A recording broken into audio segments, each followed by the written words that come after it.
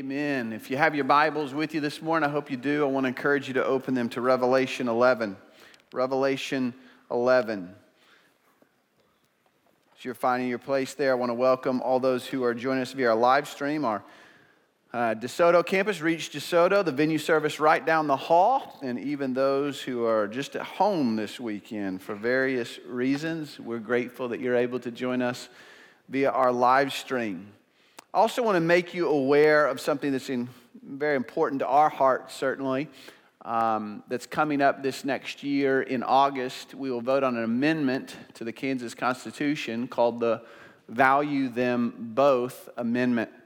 Some of you are very much aware, others of you might not be aware, that the Kansas Supreme Court this past year set a very dangerous precedent in their decision that basically said in the original Constitution of Kansas, it was afforded to every Kansan the opportunity to have a right to abortion.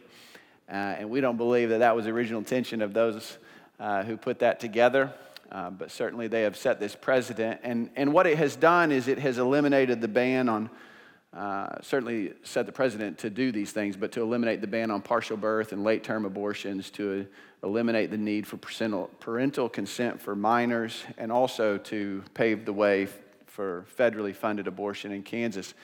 We're already seeing that Kansas is quickly becoming, due to this precedent, a safe haven for those who are seeking abortion. And so what has been presented is an amendment to the Constitution that would take us back to previous precedent. I want to be clear about this amendment. It does not eliminate abortion. I wish it did, but it doesn't. What it does is it takes us back to precedent that was set in this state for 25 years that regulated abortion, where you have a ban on partial and late-term abortion, you have a ban on federally funded, and you require parental consent of minors. So this is something that's really serious. It's something that we need to pass. And you know, I don't wade into political issues, but this isn't political, this is moral. This is biblical. We don't believe in the sanctity of human life because of a piece of legislation or a political platform. We don't believe in the sanctity of life because of science, although we believe science very clearly backs up our belief. We believe in the sanctity of life because God has declared that all life is sacred to His heart. It is holy, and we will, as God's people, do all that we can to protect it.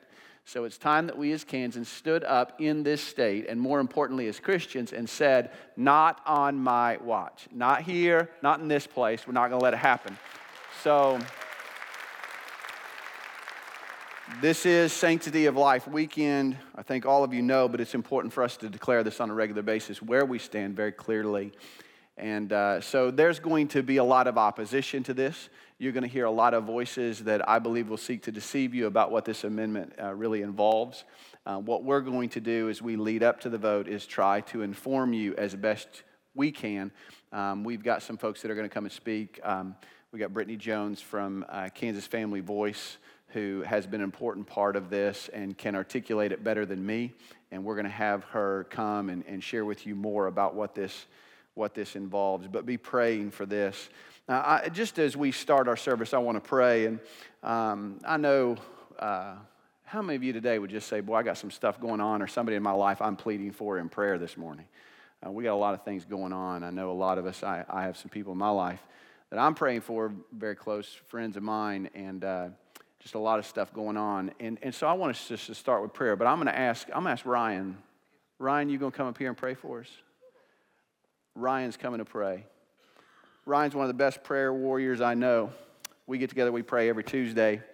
And I'm going to ask Ryan to pray. Guys, you can probably pick this up on my headset mic. So lean right here, buddy. We'll get close. He's going to pray, and then I'm going to pray, and you pray. Okay.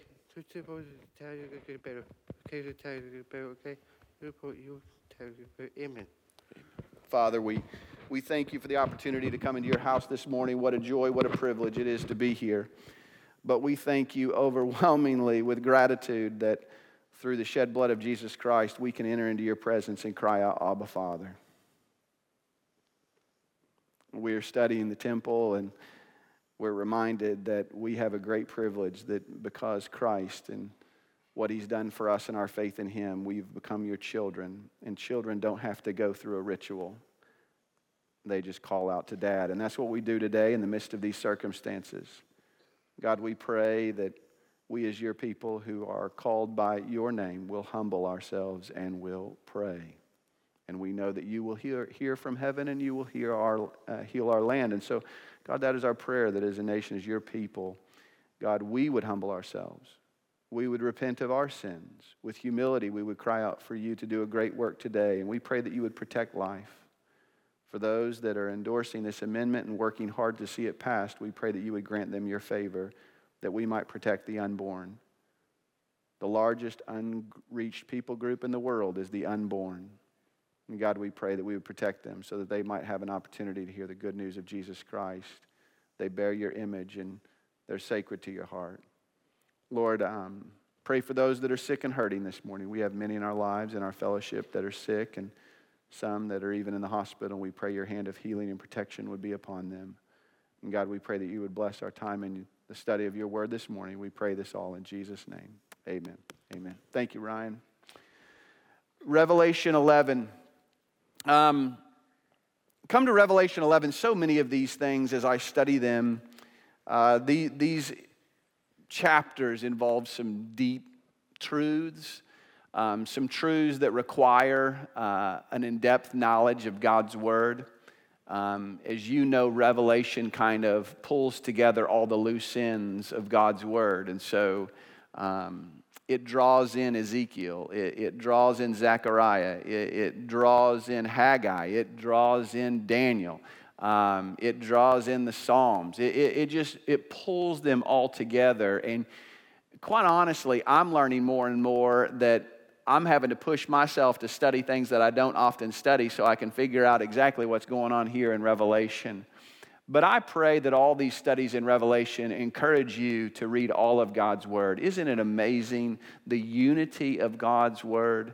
You have all this time and all these people that God inspires to write His Word, and yet the unity of Scripture is overwhelmingly powerful.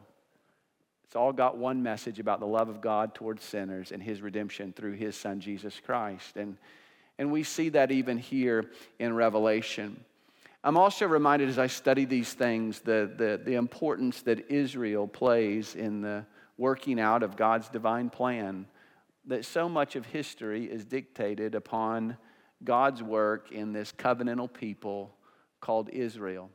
That God loves them in a special way. They're dear to His heart. He's made promises to them that He will fulfill. But salvation has always been by means of faith in Christ. Abraham believed in God and it was credited to him as righteousness.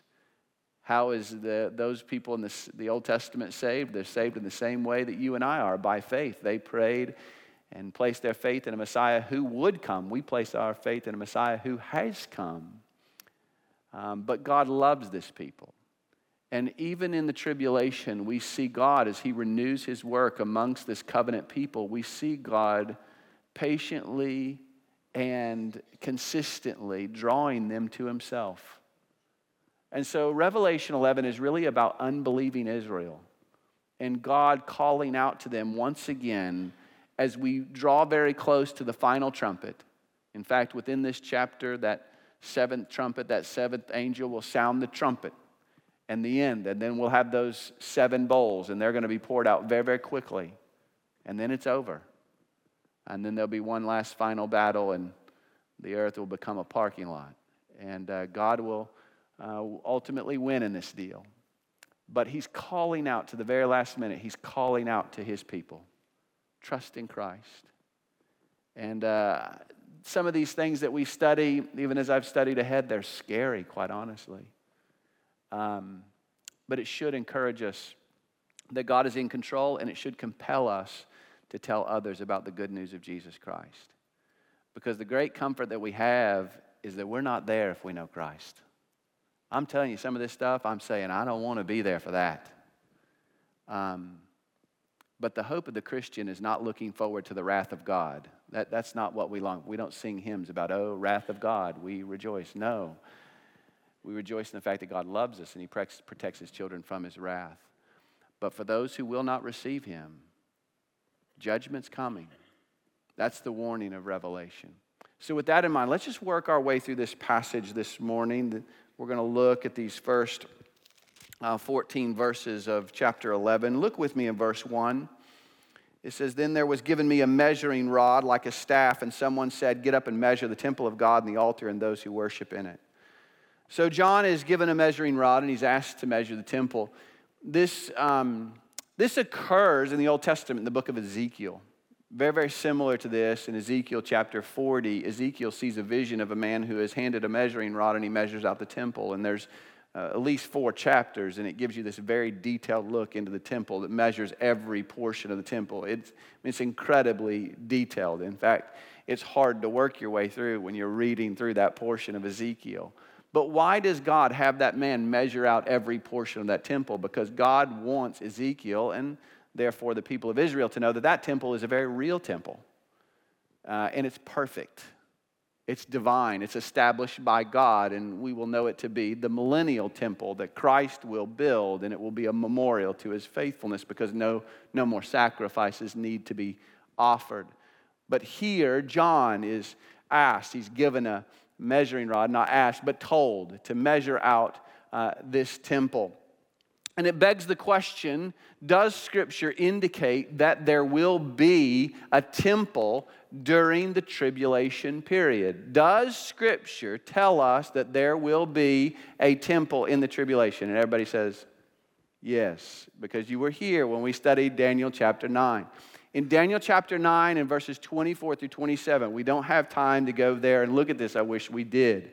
But in Daniel 9, 24 through 27, Daniel prophesies about the coming Christ, that Christ would come, the Messiah would come, and he would be cut off, meaning he would be killed. This is beautiful. Does the Old Testament prophesy that Christ would come and he would die? Yes, over and over again. It tells us that Christ would come and die. So Daniel says Christ will come and he'll be cut off, and it says that he will have nothing. This is a powerful picture of the death of Christ. He dies, and as he dies, the Roman soldiers are rolling dice for his only possessions. That he died and he had nothing, just as Daniel said would occur.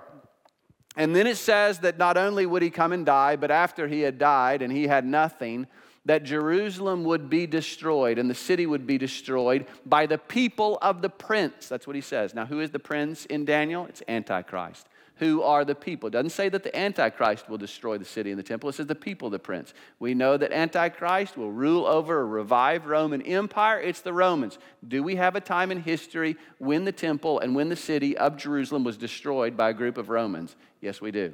It's called 70 AD. And the Romans came in and they destroyed all the temple and all the city, and not one stone was left upon another, just as Jesus said would occur. And what happens after that is a time of judgment upon the nation. In fact, Daniel says it this way: to the end there will be war, desolations are determined. So what happens to Israel? What happens to Israel, there's a progression that I try to remember with 4 Ds. But you have destruction of the city, you have destruction of the temple. And then you have dispersion. So the Israelites are dispersed all over the world. And then you have a darkening, that their hearts are darkened to the gospel. Paul said, even to this day, a veil lies over their eyes so that they cannot see. And then finally you have displacement, because what does God do? Is the nation of Israel rejects Christ and the gospel. Who does God turn his attention to? He turns his attention to the church, the Gentile, you and I, and he gathers in a people. And he takes this Jewish book and he takes this Jewish Savior who's been rejected by the nation, and he hands him over to a Gentile people. A people who once were not a people have now become the people of God. And God grafts us in, amen? So we are grafted in. And then Daniel says, so he says Messiah is going to come, he'll be cut off, he'll have nothing, the city will be destroyed. And then he says, in Daniel 9:27, he, meaning Antichrist, will make a firm covenant with the many for 1 week. Who is the many? The many is Israel. But in the middle of the week, he'll put a stop to sacrificing grain offering. So Antichrist is going to come at the beginning of the tribulation, and he's going to make a covenant with Israel. So Israel will not turn to trust in God, but they will turn to Antichrist. They'll make a covenant. It's a 7-year covenant with Antichrist, and he will give them the ability to rebuild that temple. So somehow, some way, it almost seems unimaginable. But by the way, Daniel, by saying that he'll make a covenant with the many, meaning Israel, what does that presuppose? It presupposes that Israel is a nation. Now, you realize prior to 1948, that would have sounded crazy. but they are a nation. And so he prophesied that they would become a nation and that they would make a covenant with Antichrist, and he would give them the ability to rebuild that temple. So somehow he's going to kick the Muslims off the Temple Mount. They will rebuild that temple. And then it says at the middle of the week, that's what he says, so 3.5 years in, the Antichrist will go back on his covenant. So he'll renege on his agreement. You know what Antichrist does? He lies. Why? Because he's a liar. That's what he does. So he goes back on that agreement, and he will set himself up at the temple as God. It's called the abomination of desolation. But he puts a stop to grain offering and sacrifice. If you're going to put a stop to grain offering and sacrifice, what does that mean there has to be on the scene? A temple. So I gave you a whole lot of information to questions you're not even asking to let you know this. The Bible tells you that there is a temple in the tribulation. In fact, are there other places that tell us that there's a temple in the tribulation? Yes, there are. In fact, Jesus himself declared it in Matthew 24, verse 15. It says, therefore, when you see the abomination of desolation. So Christ, and he even says, which was spoken through Daniel the prophet. How about that? Jesus knows Daniel. And standing in the holy place. So even Jesus said that Antichrist would set himself up in the temple in the midst of the tribulation. So Jesus declared there's a tribulational temple. And then also Paul in 2 Thessalonians 2:3, Paul's writing to a Thessalonica church that has been told that they missed the rapture. They're now living in the midst of the tribulation, and Paul writes to correct those false teachers, and he said, let no one in any way deceive you, for it will not come unless the apostasy comes first. Apostasy means a turning away from Christ. So what it means is there's going to be a worldwide turning away from Christ and God and the truth of his word. Is that happening today? Yeah. It's coming about just like God said it would. There's apostasy comes first, and then the man of lawlessness is revealed. So he says there's going to be the man of lawlessness, which is Antichrist, is revealed, the son of destruction, who opposes and exalts himself above every so-called God or object of worship, so that he takes his seat in the what? In the temple of God. So you got Daniel, you got Jesus, and you got Paul, all declaring that there's a temple in place during the tribulation. Those are pretty good people to listen to, Daniel, Jesus, and Paul. Now, here's the question. You have a temple in the midst of the tribulation, and Daniel is asked to measure that temple. Here's the question. Will the temple measure up? Will it measure up to God's standard? And notice, too, he's not just called to measure the temple, but to measure the people who worship in it. So he's saying, did this temple measure up to God's design? Do these people measure up to God's standard of holiness? And the answer to that question is no, it will not. This is not a good thing. There's a lot of people, and I know they're well-intentioned, but I disagree. There's people who hear about, and there is talk of Israel beginning to gather resources in order that they'll have the opportunity to rebuild the temple if given the opportunity. And there's people who get excited about those things. Quite frankly, I don't get excited about it because I think it grieves the heart of God. Because God's not calling anybody at this point to go back to the worship in the temple. What is God calling people to do? Turn to Christ. Does the New Testament ever give us scripture that tells us don't go back to the law? Don't go back to the temple? See also Hebrews. See also Romans. See also Galatians. God is constantly telling us, don't go back to the temple. There's no need. Why? Because the temple has been fulfilled in who? In Jesus. Behold the Lamb of God who takes away the sins of the world. There's no need for sacrifices anymore because God's Lamb has come and died for our sins. He's the final sacrifice. There's no need for a mercy seat above the Ark of the Covenant because Jesus Christ, as Paul says, is our mercy seat. And now through faith in Jesus Christ, his blood atones for our sins. And God now looks on us not through the lens of our sin, but through the lens of the shed blood of Jesus Christ. And he says, you're my children and you can come into my presence now through faith in Jesus Christ. Is that not good news? That we don't have to go through a temple. We don't have to go through any other person. We can now come into God's presence through faith in Jesus Christ. So the temple is obsolete. It served its purpose. All the shadows, the temple was supposed to point them to the fulfillment, which is Christ.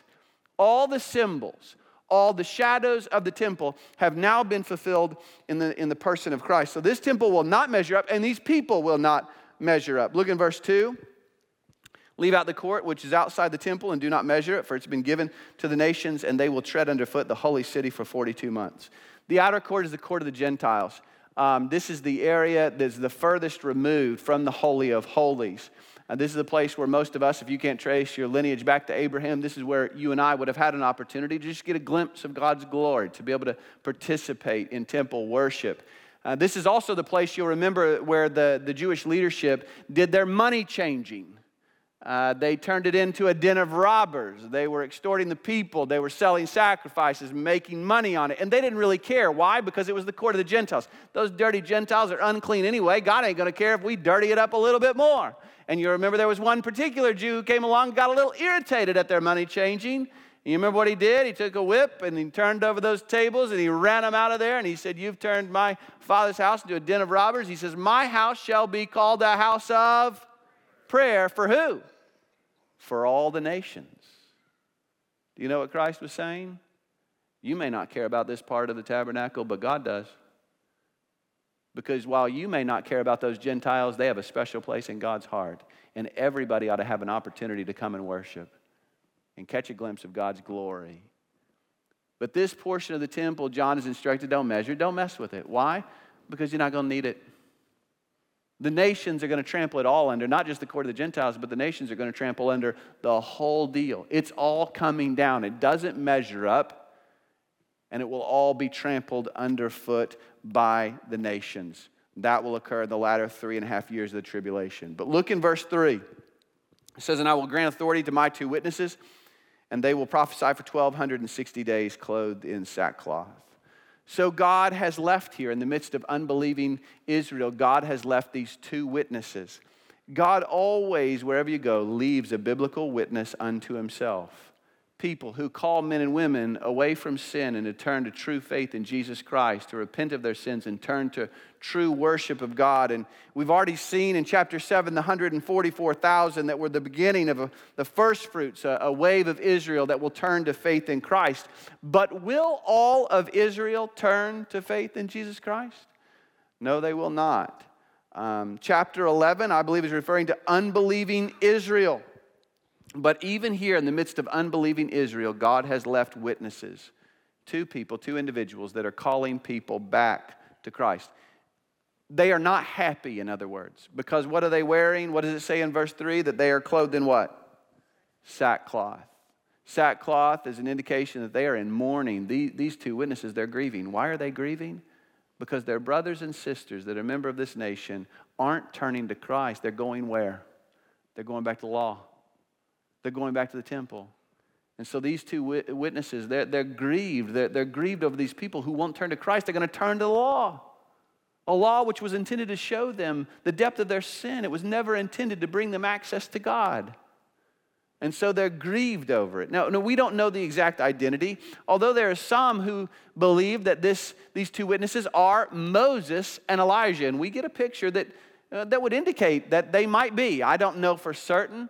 But look at these descriptors in verse 4. These are the 2 olive trees and 2 lampstands that stand before the Lord of the earth.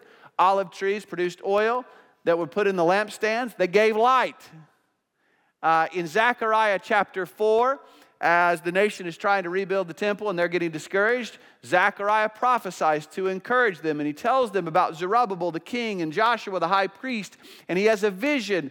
And they are pictured as the olive trees and the lampstands that Zerubbabel and Joshua, the high priest, were the light of God in the midst of a dark day, calling people back to true worship and to rebuild the temple, and to follow the heart of God. And so now here we see olive trees and lampstands, these 2 witnesses. And what are they? They're the light of God in the midst of a dark day as the nation continues to turn back to the temple. And they are the light. The word of God is a lamp unto our feet and a light unto our path. And these 2 men are the light of God pointing people to Christ.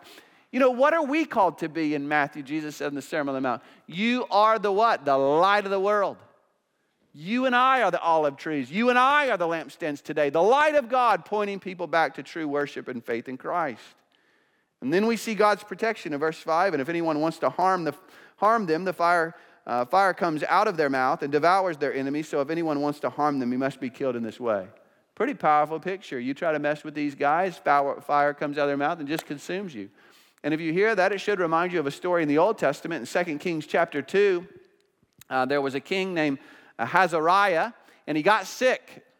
And he sent some men to inquire of Baal. In other words, he sent these men to go talk to an idol about what was going to happen to him. He's sick. He wants to know, am I going to die? Elijah encounters these men as they're going to consult an idol. And he says, why are you going to an idol? Is there not a God in Israel? Why doesn't the king just talk to God? And then Elijah tells these guys, you just go back and tell the king he's going to die, all right? It's done. He's going to die. So they go back. They tell, hey, we encountered this guy who told us that you're going to die. The king says, was he an odd-looking guy with a hairy, with a weird belt? Yeah, that's Elijah. All right, I don't like him. He always prophesies bad things. Go get him. So he sends a detachment of soldiers to go get Elijah, essentially to bring him back and kill him. And they go up to Elijah, and he's up on a mountain. They say, oh, Elijah, if you're a man of God, or, oh, Elijah, man of God, come down from your mountain. And Elijah says, if I am a man of God, let fire come down and consume you. Guess what happens? Fire comes down and gets them all. They send another detachment. They're going to have another go at it.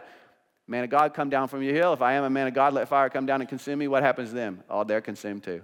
They finally send a third detachment. The leader of that detachment says, sir, please, don't kill me. Would you mind?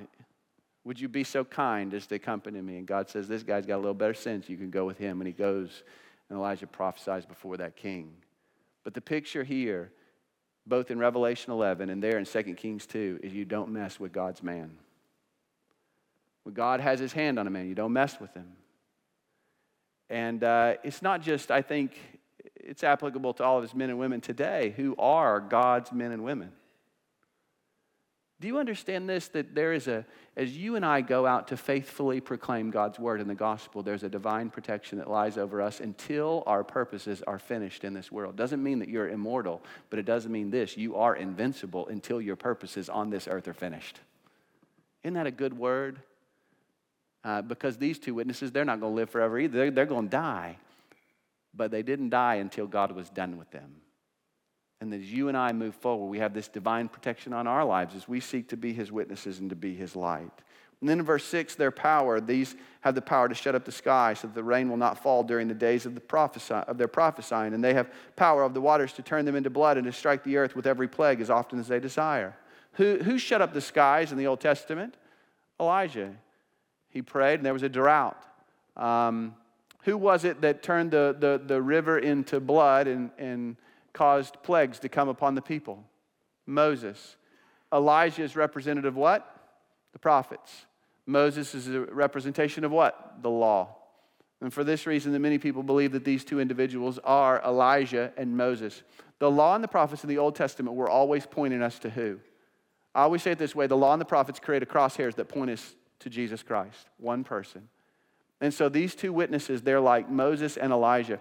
In fact, you remember the transfiguration, the inner three, Peter, James, and John, they go up on that mount and they see Christ. God just pulls back the blinders for a little bit and they get to see Christ's glory. And who was there with him? Moses and Elijah.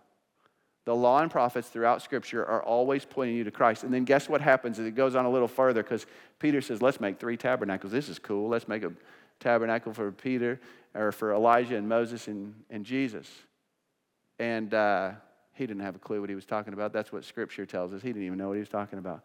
Because remember, Elijah and Moses are not on the same playing field as Jesus. And so at that moment in the transfiguration, what happens? Moses and Elijah just disappear. They fade off the scene, and there's only one person left, and it's Jesus. Moses and Elijah always point us to Christ. And here these two witnesses are pointing an unbelieving nation back to Christ. Look at verse 7. When they have finished their testimony, the beast that comes out of the abyss will make war with them and overcome them and kill them. Remember, when they've finished their testimony, when they're done. So they proclaim this message for the first 3.5 years. And when they finish, the beast comes out of the abyss. This is the first reference to a beast that we'll have. We will see beast mentioned 36 times beginning here on out through Revelation. So we're going to talk a lot about the beast. But the beast in the Old Testament is a nation with power that has no conscience. Would we not all agree a nation that has incredible power but has no moral compass is a beast?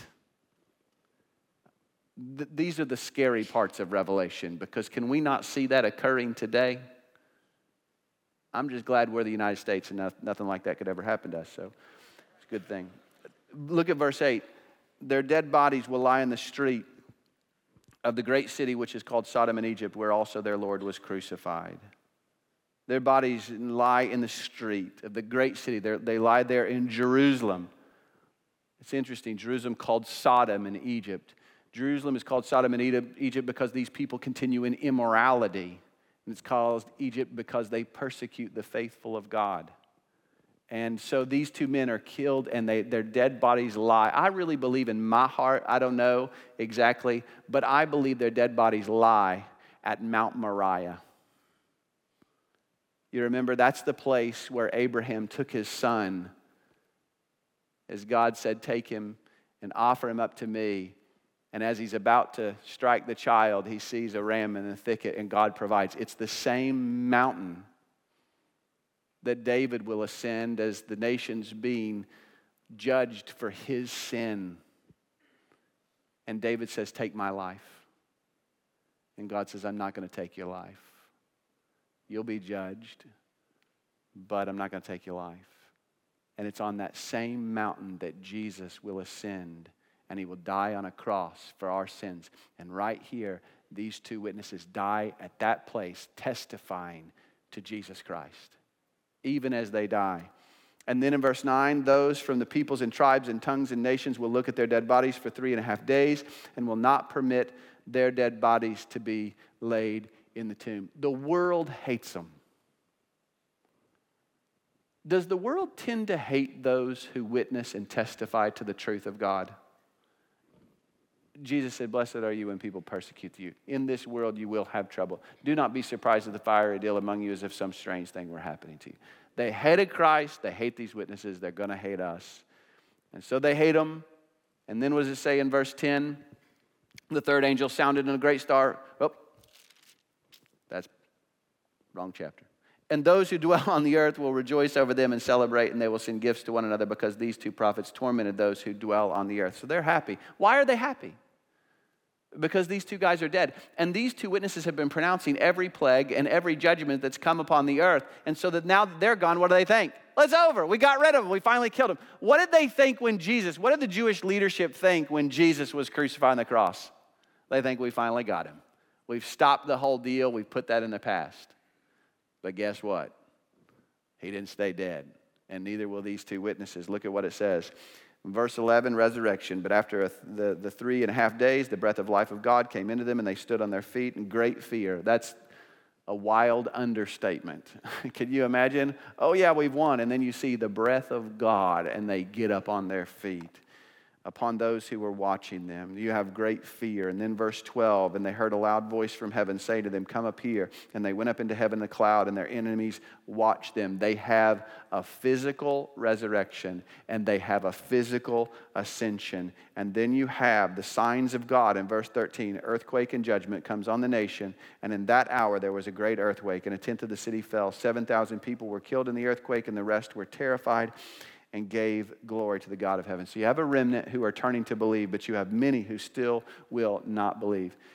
Does this sound familiar of a man who came and testified to the law of prophets and said they're now fulfilled in me, and who testified to the truth of God to a nation that would not believe, and they rejected him and they killed him, and they placed him in a tomb, and on the third day he rose, and he was physically resurrected, and then he was physically ascended unto the Father? Does that sound familiar? Do you know what I think God is doing right here through these two witnesses? He's reenacting the ministry, the death, the resurrection, and the ascension of Jesus Christ. He's saying to the nation, I'm going to give you one more chance to repent and turn to this man who came to die for your sins. Do you see the patience of God in this?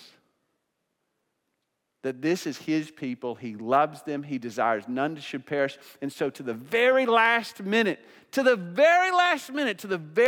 we're right there. In fact, in verses 14 and 15, that seventh trumpet's going to sound, and the bowls are going to be poured out, and it's all going to be over. But right before God pours out those bowls of judgment, at the very last minute, he's still pleading, not just with the nation of Israel, but with the nations that are there. Trust in Christ.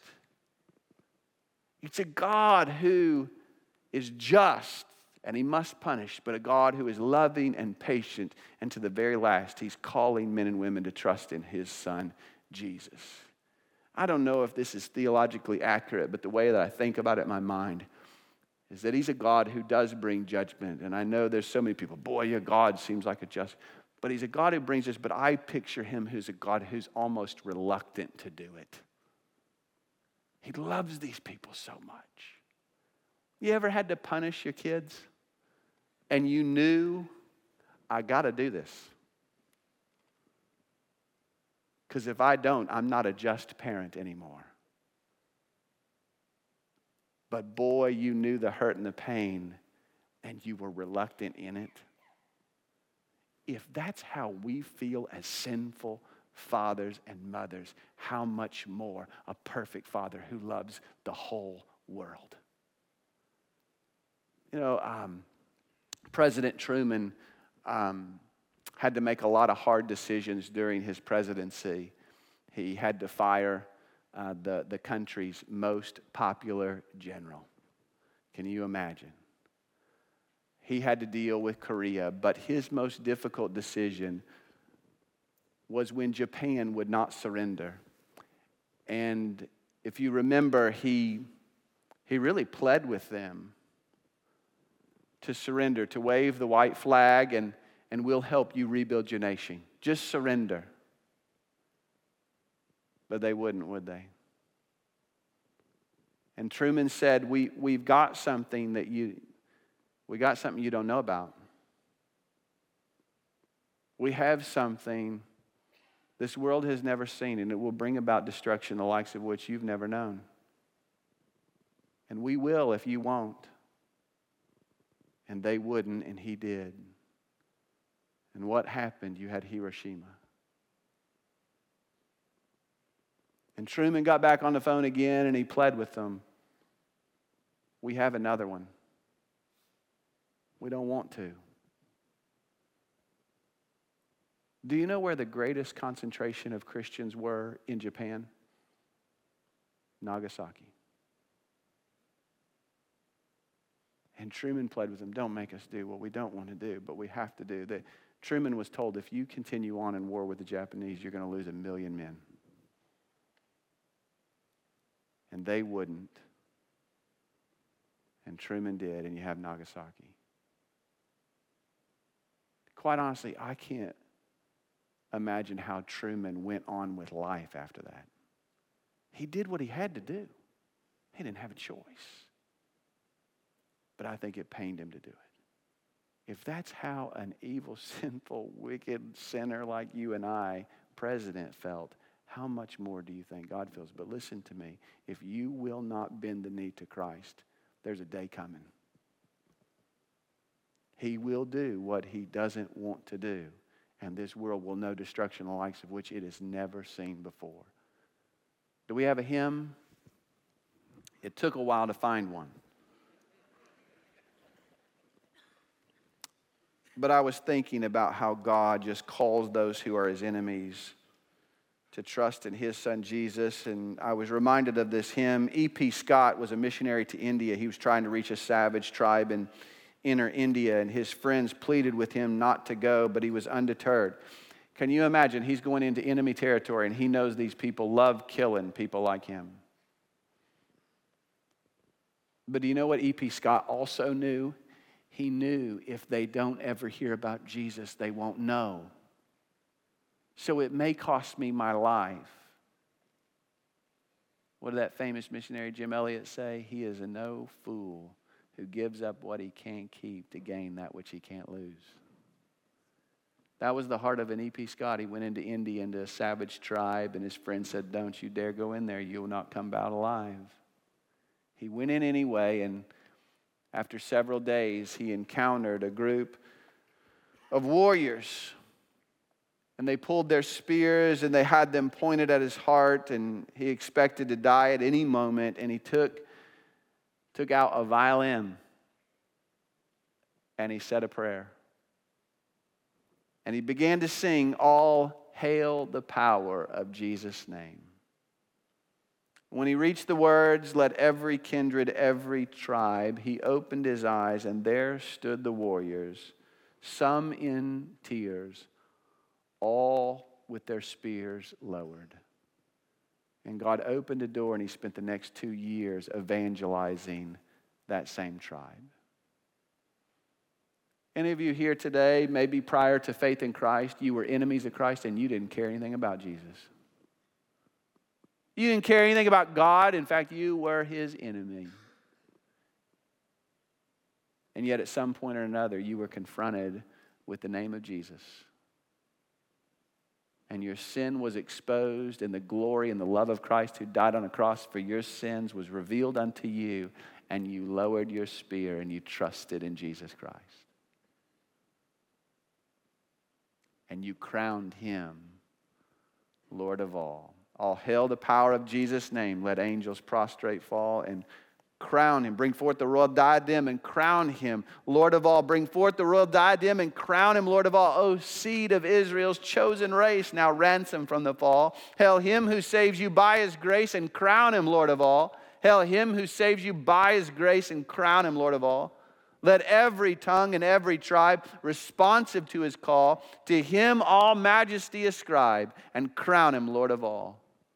Oh, that with all the sacred throng we at his feet may fall, we'll join the everlasting song and crown him Lord of all. You can bend the knee today and crown him Lord of all voluntarily and know his salvation, but know this, one day you will bend the knee. Every knee will bow. And every tongue will confess that Jesus Christ is Lord of all. Let's pray together. Father, we thank you for your amazing grace, your amazing patience, that to the very end you're continually extending an invitation to come and to know your salvation and to know your freedom. And I pray if there's anybody here today that has come into this room, maybe they've wandered in here, maybe right now they don't want to be in here, right now they're praying this thing will end and they can go on their way, but maybe, just maybe, you're beginning to work in their heart, and by your Spirit you're pulling back the blinders so that they can see the beauty of Christ who died for them. Maybe their sin is being exposed, and maybe today by means of your Spirit they're beginning to realize their only hope is Jesus. I pray that they would know today. The Bible says whoever calls upon the name of the Lord will be saved. I pray that they would know today they don't have to clean themselves up. They could never do enough good work. It's not about joining a church. It's not about good works. It's about receiving a free gift of grace by means of faith. That simply by calling on Jesus' name and asking him to forgive their sins, they can be saved today. I pray that they would do that so that they would know your salvation and not your coming judgment. Lord, for those of us that do know you, burden our hearts for the lost that are all around us. Give us a heart for the nations. Give us a heart for the neighbor across our street. Knowing what's coming, knowing the fear of the Lord, we persuade men. We pray this in Christ's name. Amen.